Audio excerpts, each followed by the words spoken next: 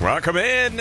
It is a Thursday, and this is the Sports Huddle on SEMO ESPN Radio, 1220 AM, 93.5 FM, and online worldwide at SEMOESPN.com. Eric Shawn and the Missouri Sports Hall of Famer Jess Boland inviting you to join us in the huddle. Here's our EBOMD Huddle hotline number, 573-334-1220. 573-334-1220. The Huddle Hotline powered by EBOMD. It's supposed to rain today. I think it is. It's about, my phone, I think it was 70%, but that was a couple days ago, so I don't know what it is now. Yeah, no good with the rain. Heavy and torrential downpours at time in Cape Girardeau today. Yeah, it says 60% chance on my phone. So it's going to get a little wet. Well, it's not supposed to, on my phone, it's not supposed to rain that much. Mine says about 1/6 of an inch. So, anyway, you know how that is. When it rains, it pours. Yeah, you never know when it's going to stop around here. And also the climate's just different. It's more powerful now than it ever was. So looks like it's going to be raining right at the time I'm bringing my equipment into the Show Me Center today. See, the women's game starts at 4 o'clock, doesn't it? 4 o'clock because it's on ESPNU, so national television dictating the start time of that game. Men go at 7, so there'll be plenty of time between games. And we don't have to kind of speculate on when the actual tip-off is going to be for the men. Plenty of time in between the two games. 7 o'clock for the men's game. Little Rock is in town. And, boy, this Little Rock men's team, Jess, they are second in the league in scoring. Number 1 in field goal percentage. Number 1 in three-point shooting percentage. Well, and time's running out for men in Southeast, let's be honest. And, you know, they're in a situation where it doesn't matter how good the other team is, you got to beat them. They're playing on your floor, and you got to have a win. I mean, it doesn't make any difference who's coming to town. It could be the number 1 team in the conference. There's just certain times you got to win. Tonight's one of those nights for the men. What I think should be interesting tonight, conference games, Little Rock, the most accurate three-point shooting team. SEMO, believe it or not, is number 2 in three-point defense in the OVC. Can the Red Hawks defend that three-point line tonight against the Trojans? Yeah, it's just a must. And you talk about, a lot of times we talk about it's a must-win. Well, this is definitely a must-win. SEMO lost by 5 there, the men's team. They were up 3 at halftime. I believe they took a 5-point lead early in the second half, and Little Rock came back and beat them. But they were very competitive at Little Rock. We'll see if that's the case again. Pretty competitive game for the women against Little Rock. But the women's team, Jess, they are known for one thing, and that is they don't shoot a lot of threes. They're all, 2 years they've been in the league, last in made three-pointers, but they're number 1 in scoring defense. They've got one of the best scoring defenses in the country. So putting up points, which has been a struggle for the Red Hawks, they've got to do it against the number 1 scoring defense in the league. We'll see if they're able to rise to the occasion. And the bottom line is, I've said a million times, it's a home game. Doesn't matter who walks into the Show Me Center, you got to feel like you can win. And Southeast has to go into both these games with the attitude, hey, we're going to walk out of here and win tonight. I don't care what you are or what your stats say. Not going to work tonight. You call that kind of attitude a little bullish. I don't care what you call it. A little confident, a little arrogant. Call it what you want to. I don't care. But certain times in your life in sports, it's not an option to lose. It's just not. You got to win. And you got to go into thinking, hey, we're going to win this game. And like I said, throw all them stats out the window. I would like to see both teams, Southeast, women and men, get off to a good start. Don't fall behind by 8 or 10 points in the first 6 minutes of the game, 8 minutes. It's so critical in sports, in any sport, to get off to a good start, get that first punch. And you remember the Southeast men a couple of weeks ago jumped all over somebody in the first 10 minutes of the game. Tennessee Tech. And then just went on to victory. So it's critical. And both of these Little Rock teams are having good years. Little Rock, despite their overall record, remember, I went down the list earlier in the season when SEMO was going to Little Rock. I'm talking about the women. And Little Rock played one of the toughest non-conference schedules in the nation. They were like 1-9 or 1-10, something like that to start the year. They played tremendous programs.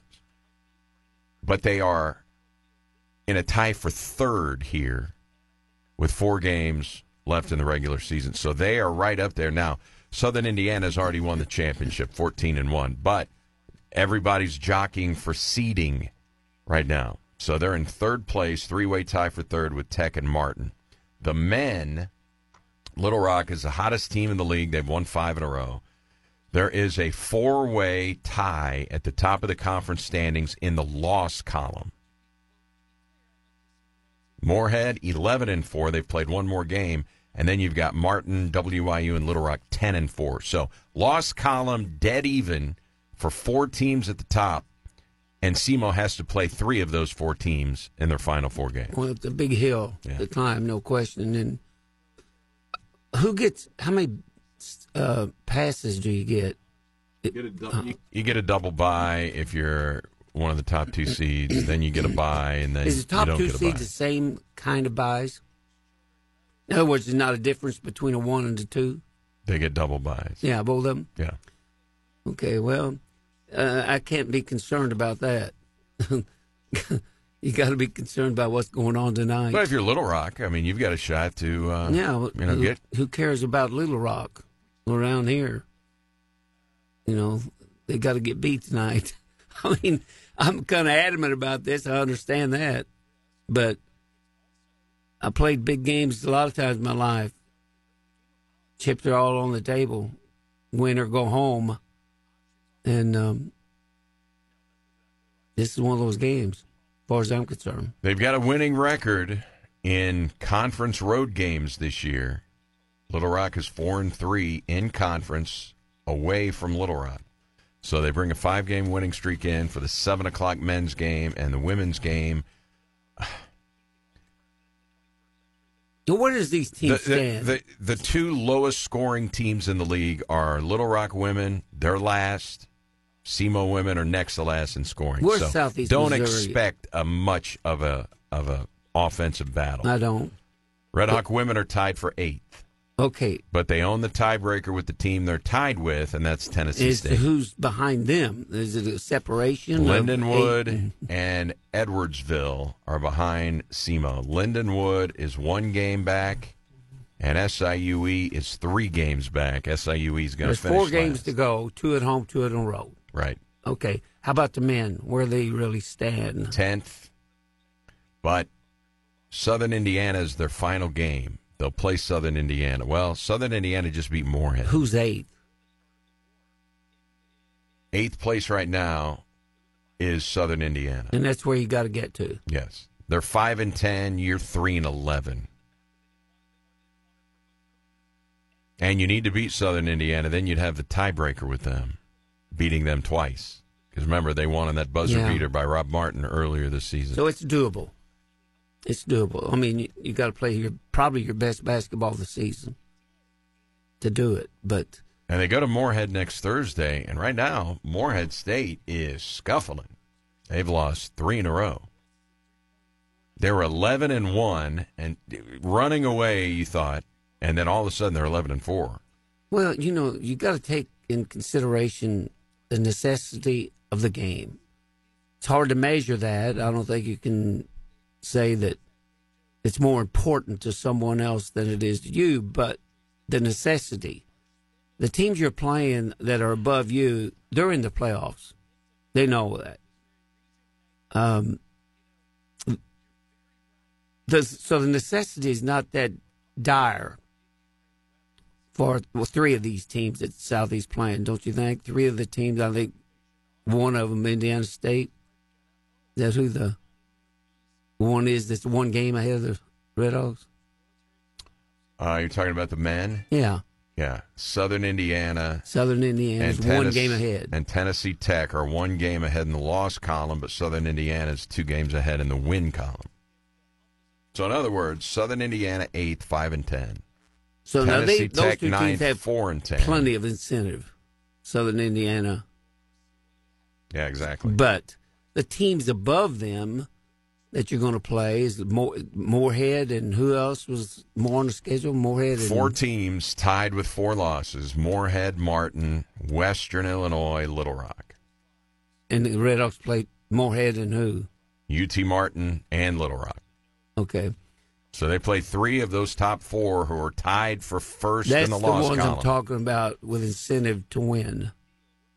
I mean, look, everybody walks out there on the floor, on the baseball field or football field, whatever. Everybody's got incentive to win. I don't want to stress that one team really wants to win worse than the other. I mean, everybody wants to win, but a necessity to win is different than a want to win.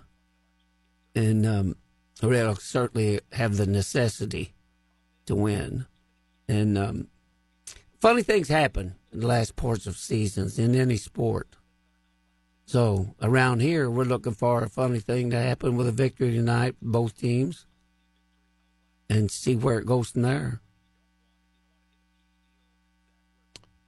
So we're expecting rain today. We did not have any weather issues yesterday in Cape Jess, where the SEMO baseball team played its home opener against Murray State. Came in 3-0 after rolling past an overmatched Purdue-Fort Wayne team. And the Red Hawks, who last year lost both games to Murray. Murray came in here and shut them out 5-0 last year, and it looked like the same game this year. 5-1 and 6, wasn't it? They're down 5-1, and not much going on offensively. Red Hawks had 9 base runners. Up to that point, only 1 had scored in the first 5 innings. So they were getting guys on. But did they change pitchers? Murray State, they did after SEMO started hitting home runs. Yeah, 5 home runs in 1 inning? 4. They had 4 in the 6th inning yesterday, and they added a solo What's homer. Palmer flexing up? Did he lift weights over the winter? He's a big guy. He's 6'3". Well, what I'm saying, though, yeah, but power-wise, he wasn't big. Wasn't it 1 home run and it was foul, you said? Yeah, he hit 1 home run last year. He hit 5 2 years ago. Well, maybe he's going to hit 10 or 12 this year. Got 2 already, doesn't he? Yes. And then Josh Cameron hasn't done anything much this year, and you know he will. The Red Hawks might have a better offensive team than they've had in a while. You just never know. Yeah, I don't think there's any doubt Josh Cameron's going to get going, but I don't think, he got off to a really good start last year. Had a big series at Central Arkansas where they opened the season, and you kind of thought, okay, maybe he is one of those fast starters, but so far Cameron is 2 for 16 with 10 strikeouts. It's the high fastball right now that's giving him trouble. And I was talking to Andy Sawyers, and he said Cameron's a guy sometimes that keeps his hands a little bit lower than they need to be. And so sometimes his hand placement can get out of whack where he's susceptible to good velo up. So I don't have any question. We saw him. I mean, he led SEMO in like every offensive category last year. Well, we always had a saying on the caps, nothing above the hands. And so if his hands are a little low, you might want to bring them up and then say nothing above this that I'm swinging at. Because if your hands are low and you go after that high fastball, you got a lot of problems of getting the bat where it should be on the plane it should be. But I don't have any doubts that he will. He's a good hitter. He will come around. Did score a run yesterday, drew a walk, ended up scoring. But how about, so SEMO hits 5 home runs. And it was a big offensive day. The wind was blowing out to right field. And I'm trying to think. I think all of SEMO's home runs went from center to the right field foul pole. So where the wind, that makes a lot of sense. Where the wind was going out. The guy from Murray State, Garner, their first baseman, hit 2 home runs. He hit him to left field. Right-handed hitter. But how about this debut for Michael Mugen, who Andy Sawyer's put in the 3-hole opening day. Mugen now, Jess, is 9 for 18. He's batting .500 with a double, 3 homers, 7 RBI. I'd say it's a pretty good start. I would say you dream of those kind of starts. That's how big this one is. Some guys it's historic how some guys come out of the chute quick. And I remember back when I played, I was a quick starter. I mean, I may be like Mugen, early in the year in high school. And then I seemed like I'd have a lull about midway through the season and then have the same kind of, at the end, good start, the end and the first. But just certain hitters, they get off to a slow start, and then they go from there. So what we've seen with Mugen, he's played 2 games in left field, and he's played 2 games in center field. Now, they had Ian Riley in there, who's an elite defensive center fielder. That's where he got most of his playing time last year at Dallas Baptist, late-inning defensive replacement. So they moved Mugen over to left field again yesterday, gave Riley another start, and he hits his first home run. He had one of the 5, and so it was a big offensive day for SEMO. They had to hold on there at the end as Murray State got 2 runs in the 9th, and they held on for a 1-run victory. But that's a nice win for SEMO, and they've got a new Division I program coming in here starting tomorrow. St. Thomas, the Tommies, they're from Minneapolis. Doing a little research on them because I don't. Off the top of your head, what do you know about St. Thomas? Nothing. That's what I mean. I don't know that you got to do a little research. Apparently, the old system used to be, first of all, nobody has jumped from Division III right to Division I. They were Division III? They were Division III. And so the old system would be a 12-year process. You have to go from Division III to Division II, and then you have to spend time at Division II, and then you move to Division I, and then you're on that probationary period. Well, they're not going to be fully available to go to postseason play and everything till 2026, but they move from Division III up to Division I. Last year was their first year. This is their second year. And they just beat Illinois State, scored 20 runs. But Coach Sawyer said they were playing that tournament. I think it might have been down in Florida, to double check. They were playing it on a minor league backfield where the wind was blowing about 30 miles an hour out. And so the scouting report that Coach Sawyer's got, they're not as offensive as the numbers they put up in that hurricane they were playing in. So I don't know how good their offense is, but he said their scouting report is they have one legit arm in terms of a starting pitcher. One? Well, one really good one.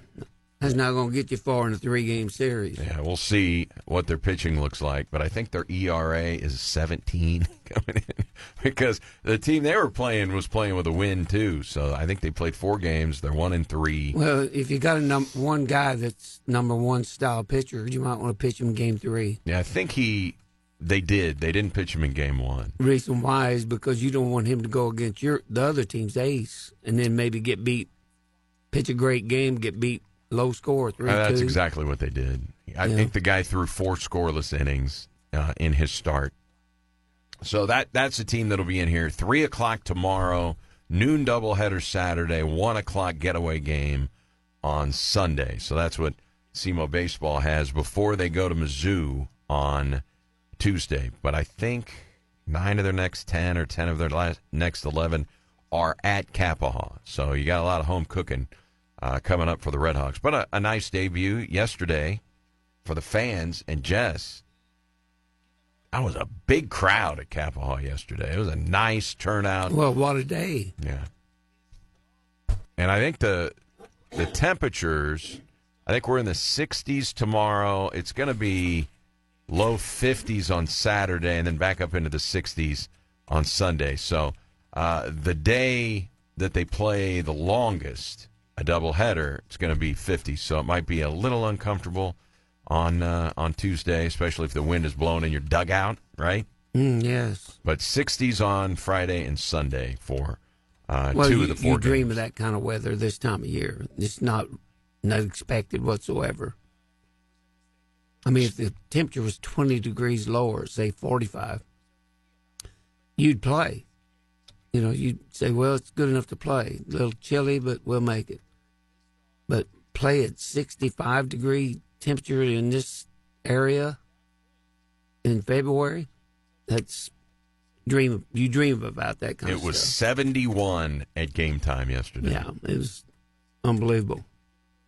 So we had some pretty good college basketball last night. Penn State stormed the floor after they won at home over 12th-ranked Illinois. They got 3 free throws. Guy fouled while shooting a 3. He was clearly fouled. And the Penn State guy stepped up, hit all 3 free throws. They were down 2. And so Illinois threw up a heave at the end, didn't go. They stormed the floor. Penn State upsets 12th-ranked Illinois, 90-89. And the guy who was originally charged with sexual assault, but he got a stay from the judge where he can still play for the Illini. Terrence Shannon Jr., 35 points in the loss for Illinois. Florida and Alabama went right down to the wire. They went overtime, and Alabama, ranked 13th, first place in the SEC, downs Florida in OT 98-93. And then the Kentucky Wildcats. Yesterday, they were up 15 points at LSU. So they blow the 15-point lead. And Kentucky hits a late shot. And so Kentucky is up 1. LSU has the ball, bringing the ball up the floor. Guy drives into the lane, gets it blocked. It comes right back to LSU, and he kind of tips it at the buzzer. Here's the final call for LSU radio as they erase a 15-point deficit and beat the Kentucky Wildcats last night. Kentucky leads 74-73. Here's Wright. Crossover. Wright goes up. Got the shot blocked. Got it back. Throws it to Ward. At the buzzer for the win. It's good! LSU defeats Kentucky on a last-second put-up shot by Tyrell Ward. 75-74. Kentucky arguing the shot did not get up in time.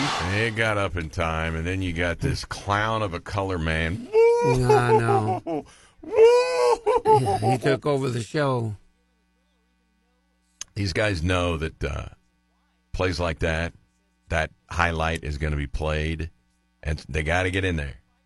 Got to get in there. Here's what I don't get at the end here. Listen to the play-by-play. LSU defeats Kentucky on a last-second put-up shot by Tyrell Ward. I'm not sure what a put-up shot is. On a last-second put-up shot, not really sure. I've ever. I would imagine it's you take a shot and you don't have a good angle. You're covered. A You're put-up just putting shot. it up there any old way you can. That's the way I would describe that. All my years, never heard anybody say I never either. Put-up shot. That doesn't mean it's not accurate. Big win for the LSU Tigers. Matt McMahon, who was a Murray State coach, went there lost everybody to the portal, brought a few Murray guys there. So that's a big win for McMahon. They are 6-7 in the SEC. Kentucky now 8-5, and they are on the ledge in Lexington, Kentucky. Oh, Jess. gosh. I can only imagine. 8-5 now, Kentucky, in the SEC. And pretty good game. New Mexico knocks off 22nd-ranked Colorado State, 68-66, 2-point win. So there were some good basketball games involving top 25 teams last night. So if you were flipping around watching some hoops, you got some good ones. And I did watch the end of the Florida-Alabama game, watch the end of the Kentucky-LSU game, because our baseball game yesterday was, I would say, pretty quick, Jess. What was the time on it? 2:20? 2:45. Yeah, that is. Well, it's not exceptionally quick. I mean, 3 hours is quite a long time for a baseball game. Yeah, we had 21 hits and 15 runs. Yeah, with that many runs scored and everything, yeah, that's not bad. And Murray State used 6 pitchers, so you got those pitching changes. Mm-hmm. Redhawks used 4. So it looked like it was going to be pretty quick. We were at 2.5 hours going into the 9th inning. But then Murray State scored 2 runs. Redhawks changed pitchers. So the 9th inning drug out a little bit, and there was drama. Cardinal, how many pitching changes you make during an inning. A lot of times the pitching change is made as you're batting. You know, he comes in with a fresh inning. So, but it's a pitching change. So how many times do you stop the game to go to the mound and make a pitching change? There's where you run into extra time. So really good win by the Redhawks, and the college basketball was very good. You've got the Mizzou Tigers, Jess, riding a 13-game losing streak, and they will play Saturday morning. It's an 11 a.m. game in Fayetteville against struggling Arkansas. Here's what they've got left. Arkansas, Florida, Ole Miss at home. Ole Miss lost last night at Mississippi State. Auburn in Columbia. They'll be underdogs there. And then they go to LSU, where Kentucky just lost. I would say on paper, Arkansas Saturday morning, but it's a road game, 11 a.m. Maybe that's Mizzou's best chance to not go winless in the SEC. Yeah, it might be the best chance, but I can't see them winning any games. Yeah, they may not. They absolutely may not. And the thing about it is they were pretty good last year.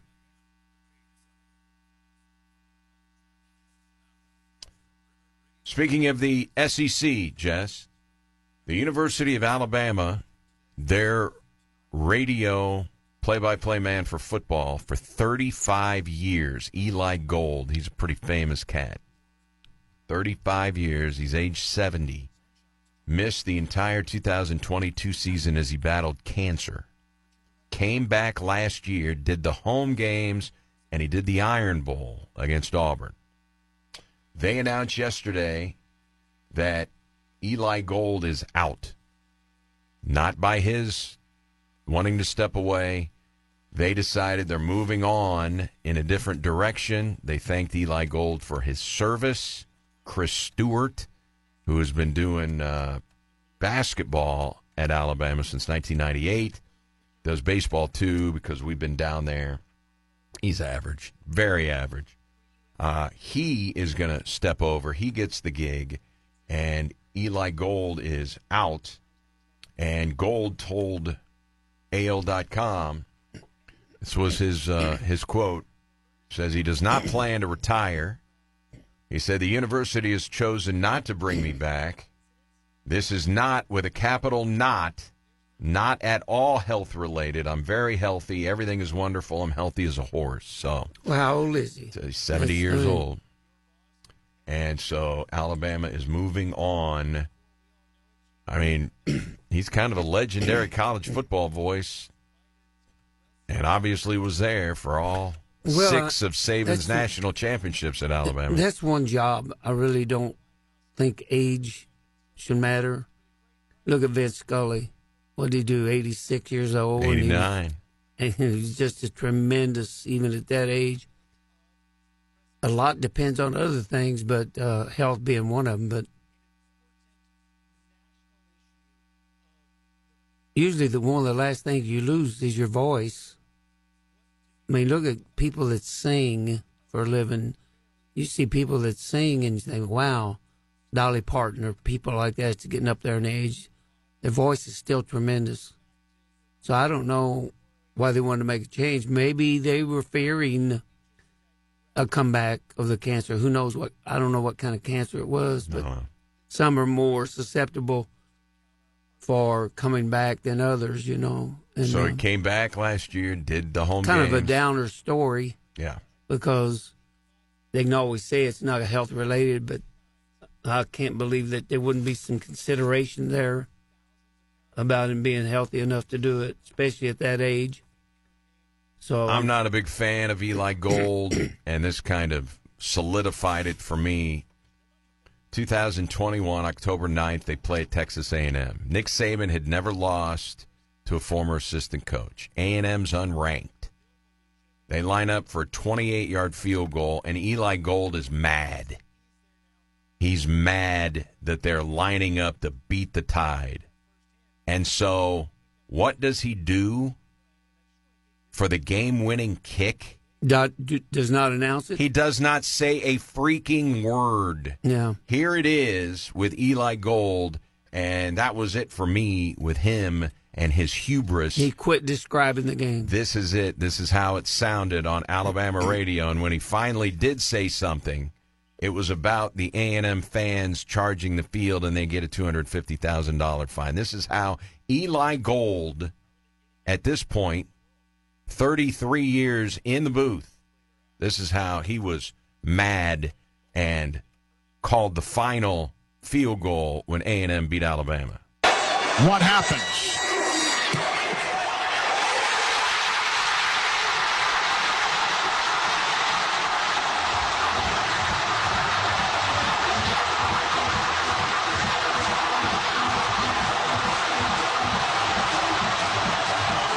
This is radio. Radio, not TV.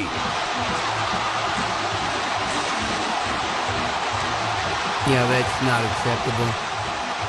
Well, the league is going to get themselves $250,000 because everybody who does not have a seat and those who did have now flooded the field here at Kyle Field in College Station.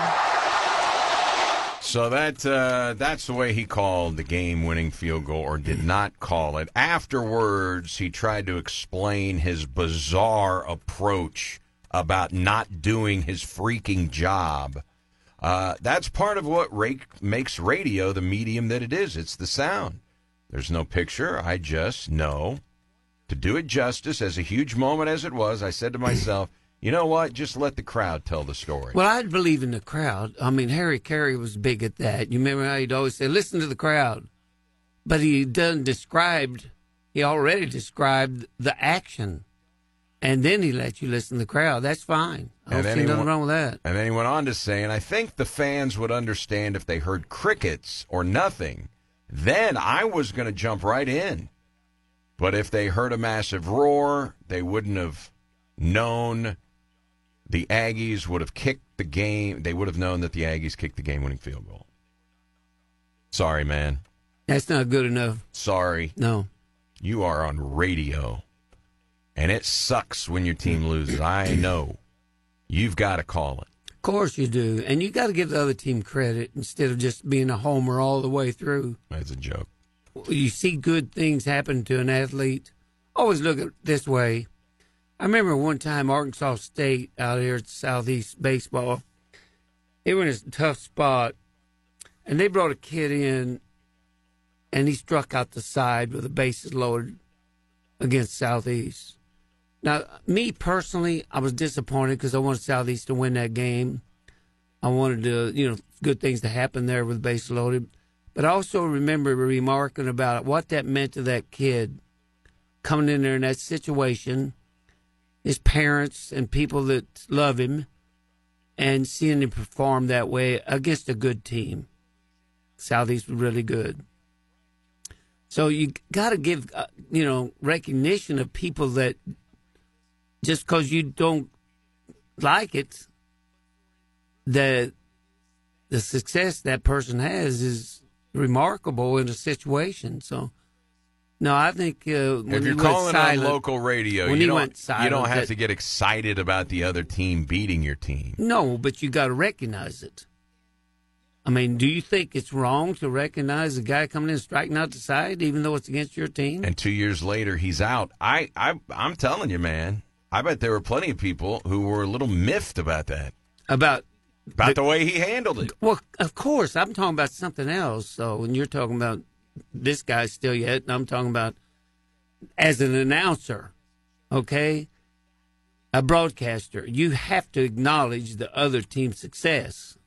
I mean, if not, who wants to listen? The only time you report anything exciting is when your team does it. But to go blank on a broadcast, like I said, if that was TV, you could look over that. Television, people see what happened. That's okay, but not radio. Speaking of broadcasters, Jess, Chip Carey has 2 twin sons, 2 twin boys, Chris Carey and Stefan Carey, twins. They are broadcasters. They do baseball. And it was just announced that Chris Carey has been hired as the play-by-play announcer for the Oakland Athletics. Fourth generation of Careys. Chip, you mean obviously, the Oakland Athletics. Major League team? Yes. Wow. On NBC Sports California, 4th generation, of course, Harry Carey, great-grandfather. His grandpa, Skip Carey, 32 years with the Atlanta Braves before he passed. Obviously, you got Chip Carey in St. Louis, and now Chris. Stefan is still calling minor league baseball games, but he is a broadcaster as well. They most recently handled play-by-play duties for the Double-A team in Amarillo in the Diamondbacks system. So a 4th generation of Careys. Yeah, that's something. I don't know if that's ever happened again. No, somewhere it else. has not. No. And let's face it, they're all good. I liked Harry. I've Chip. never heard Chris Skip. Carey, so we'll see. No, I don't either. I haven't heard him, but I like Chip Carey, don't you? I think he does good. Is he coming back with the Cardinals? Yeah. Good. So Chris Carey will be joining Jenny Cavnar. Now, if you listen to MLB Network Radio, Cavnar's on there with a show. But Jenny Cavnar with the A's was hired this month to become the first woman to handle primary play-by-play duties in Major League history. So the A's have hired Jenny Cavnar, the first woman, full-time play-by-play, and now the great-grandson of Harry Carey to broadcast their games. There you go. Thought that was interesting, especially on the heels of Eli Gold. What a family history of excellence, because you can't get to the big leagues broadcasting, let's face it, broadcasting or playing the game or whatever, if you don't do an excellent job on your way up. Now, I don't know how many years this Chris Carey's been broadcasting. Did he do college sports or what? He's been doing minor league baseball. I don't know if he did college sports. He graduated from the University of Georgia. I remember one time Jack Buck was talking about broadcasters, and he made this statement. I thought about you when I heard him say it. He said, any good collegiate broadcaster can do the job in the big leagues. Somebody that's got some talent, that do collegiate sports. Because believe it or not, it's baseball. It's the same game. Yes, It is. Yes, it is. And your presentation wouldn't change if you got the big leagues. So it all comes down to voice. It comes down to, the way you present the game and the way you describe everything that's going on. And I'll be interested to, with MLB TV, kind of tune in. I've never heard him broadcast, so maybe tune in too. some I'd like to Oakland Athletic games, kind of see. I bet his voice is something like Chip's. I would think. They've all got that smooth voice.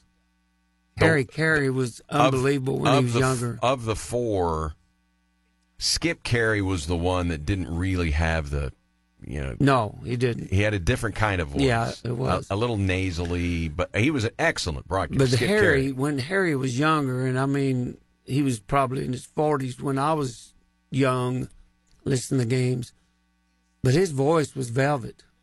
Harry Carey would put on a performance, it seemed like. When the Cardinals would play, you could actually just lay back on the couch or something and listen to the game and visualize everything that was happening. And I think that's what a radio broadcaster, if he's any good, will do. You can see the game through his description of the game. And Harry was that way for sure. He's my guy. And like, say, Skip, nothing near as good as Harry, but Chip is better than his dad, I think. Don't you? Is Chip better than Skip? Yes. Yes. I think so. So we'll see if... And I witnessed Skip Carey do a million games growing up watching TBS because every Braves game was on TV. Yeah, Skip Carey was America's the guy. team. But does it skip a generation? Like Harry was great. Skip was not, but Chip is. So does that mean that his son Chris is not nearly the level of his dad? Don't know. I don't know. I got to listen to him. Yeah. So, a couple of things in baseball yesterday. MLB Network Television. They have been going through the top 100 players now. Current players. They revealed the top 10 last night. And Jim Bowden has a new article on The Athletic. Jim Bowden, who also works for MLB Network Radio, MLB Network.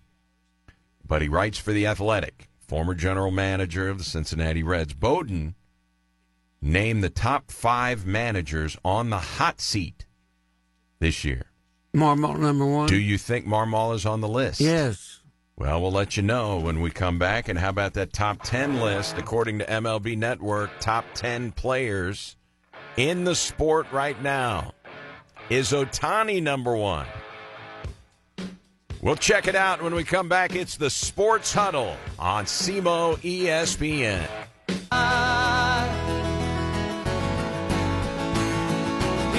Sports Huddle, SEMO, ESPN, 1220 AM, 93.5 FM. And you can always find us online, worldwide, SEMO, ESPN.com. Former Cincinnati Reds general manager Jim Bowden put together for The Athletic top 5 managers he thinks are on the hot seat this year. Jess, Pedro Grifol for the White Sox, number 5. Bud Black of the Rockies checks in at 4. SIU Carbondale graduate Derek Shelton of the Pirates, number 3. The number 1 manager on the hot seat, John Schneider of the Blue Jays. And number 2, Oliver Marmol of the St. Louis Cardinals. Well, I think talking to Molina and bringing him into the organization really tells you a lot about why Marmol would be on the hot seat, because everybody's said in baseball, people that really know the game have always said that Molina should be a good manager. And he's had a little experience at World Baseball Classic, winter ball, stuff like this. But I think Molina would be good. And I think he's the next guy for the Cards. So, some of the things that Bowden wrote here about Marmol: had a strong rookie year in 2022, 93 wins, first place finish. Last year, disaster, 71 and 91. Dead last in the NL Central. Marmol has challenged 81 umpire calls in his 2 seasons. He's gotten 45 of them overturned. That's a success rate of 55.6%. And he kind of documents some things that went wrong, Jess. Signing Wilson Contreras, 5 years, $87.5. Marmol in the first month of the season announced Contreras would no longer be the catcher. Instead would DH or play left field. Then Marmol changed his mind. Contreras went back to being the primary catcher. Now, this is somebody on the outside looking in, somebody that follows Major League Baseball. These are the things that happened for Marmol that Jim Bowden is seeing. Marmol was also criticized for calling out players in the media instead of talking directly with them first, and for giving players set days off despite needing them in close games. Then there were decisions concerning Jordan Walker. Made the team out of spring training, but was quickly sent to the minors after 20 games, despite the fact that he was hitting .274 with 2 homers and 11 RBIs. When Walker returned to the bigs, he hit .338 in June, 4 homers, 9 RBIs, but the Cardinals still wanted to change him. And so he does say the Cardinals' evolving analytics department probably had too much influence on Marmol. And he says, if they are below 500 middle of the season, do not be surprised if Yadier Molina is the manager come the All-Star Well, I don't break. think anybody would be surprised about that. I mean, But that's an outsider watching what has been going on in St. Well, Louis. he's wrong about some things there that he said, though. Throwing players under the bus, you just don't do that. You go back to Tyler O'Neill, and he's, even if you say or he wasn't hustling, and I don't think he was either. I saw the play when it happened, when he rounded third, was thrown out at the plate. Right. Called him out first week of the season. And so, but when he's saying that Jordan Walker was sent to the minors, that's not Marmol's decision at all. That's GM's decision to send him down, and the organization. Do we know that? Well, sure, anybody would know that. Marmol says, "Hey, I think he could use some seasoning." He could recommend here. it, but he's not the boss of the player relations or organization. He manages the team. That's it. That's all if he does any more than that, in other words, if he has the power to say, "Hey, send this guy to the minors," well, then the GM, what's his role?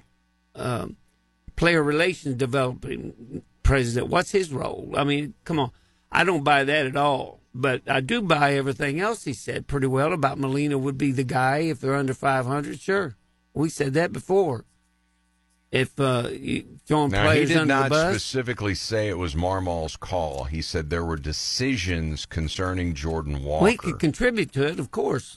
Yeah. I think a manager should have say in that. I think a manager should be able to sit in on the draft.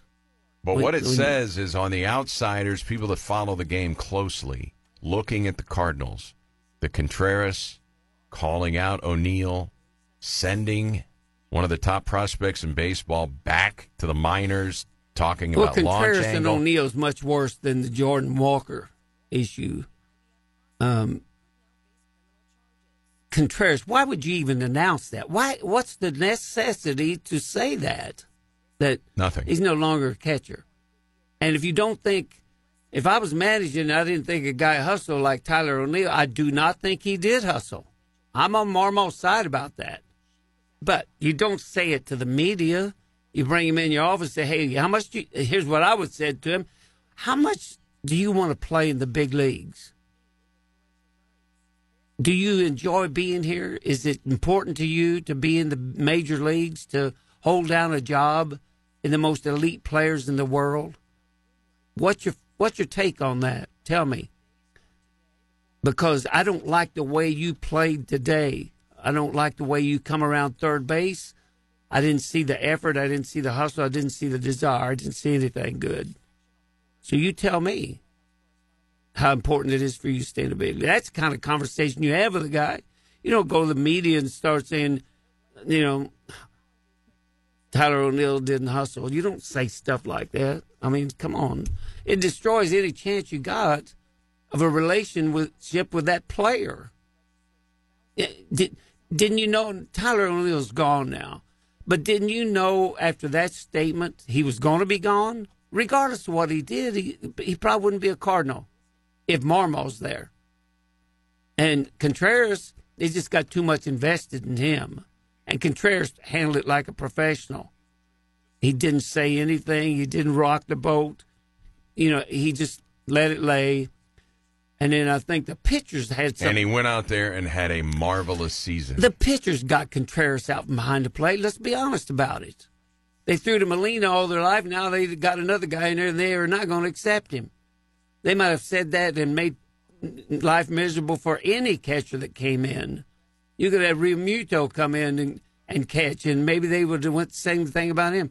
But then they realized they were wrong, and the pitchers went to Mozeliak and Marmol and said, Contreras is plenty good enough to be our catcher. They changed their tune. So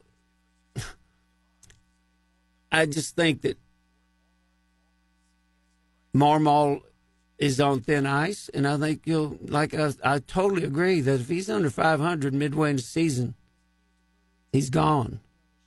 And if I was GM, he would be. Because he's not exceptional as a manager in any way. MLB Network has counted down the top 100 players right now in Major League Baseball. The highest Cardinal checked in at 33, Nolan Arenado. Paul Goldschmidt, 36. By the way, Adolis Garcia, 39. Randy Arozarena, 40.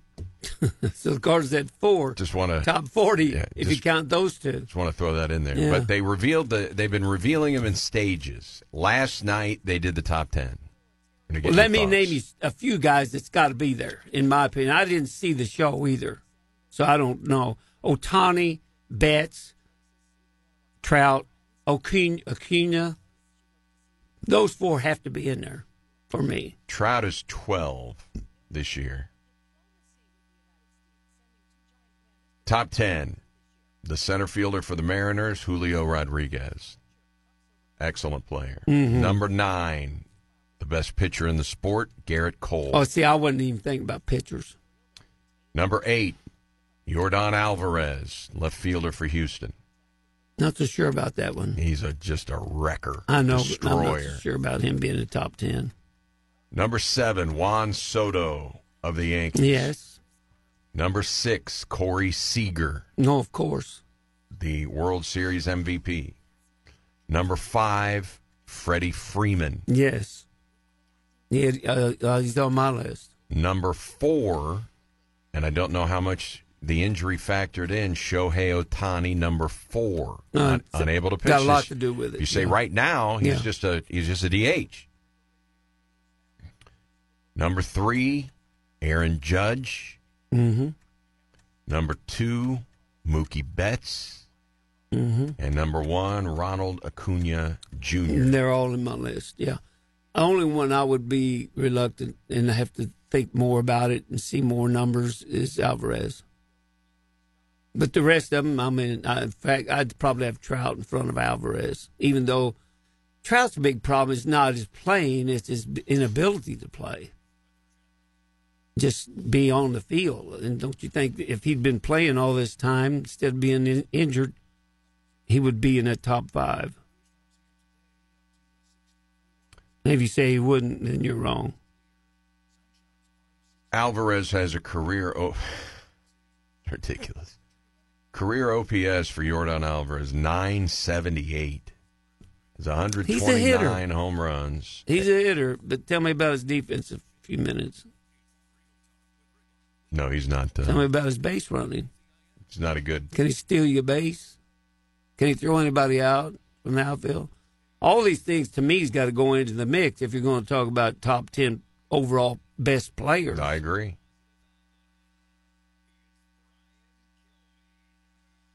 He has 2 career steals, so no, he's not going to steal anything. He's 6'5", 225. He's only 26. Yordan Alvarez. He's a great talent. I'm not arguing that point at all, but you're talking about the best talent in the world. You want me to tell you the top 10, he would not be in the top 10 for me. Last year, he ranked 9th. He moved up to 8 this year. I would not have Trout behind him, that's for sure.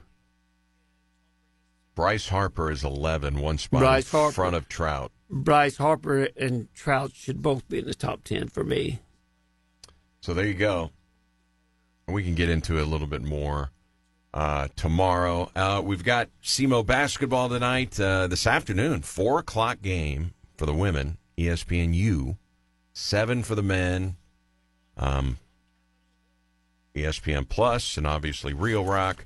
Jess, hello to the radiant and ravishing Dawn Shawn. She enjoyed going to the Red Hawk baseball game yesterday. She liked all the home runs, so she's coming. She's coming to the Show Me Center tonight to see some Red Hawks hoops. Got to find most people like the home runs. I do. Yeah. I want to say hi to my girls in Texas and Columbia, like always, and my boys running around here. My little sister Geneva Bolin, very precious to me. I think if it wasn't for her, I'd had real big problems during the COVID meltdown where we all had to stay home. But we made it through, and she's a big inspiration for me. How about this one? Never stop striving to make the ordinary extraordinary and extraordinary ordinary. You get that one? Never stop striving to make the ordinary extraordinary and the extraordinary ordinary. You like that? Not bad. Who do you think wrote that?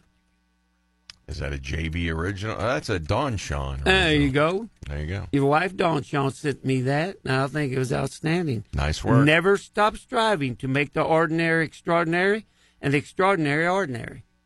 That's kind of a tongue twister, too, which didn't bother me at all. I'm sailed right through it. You rolled right through it. Yeah.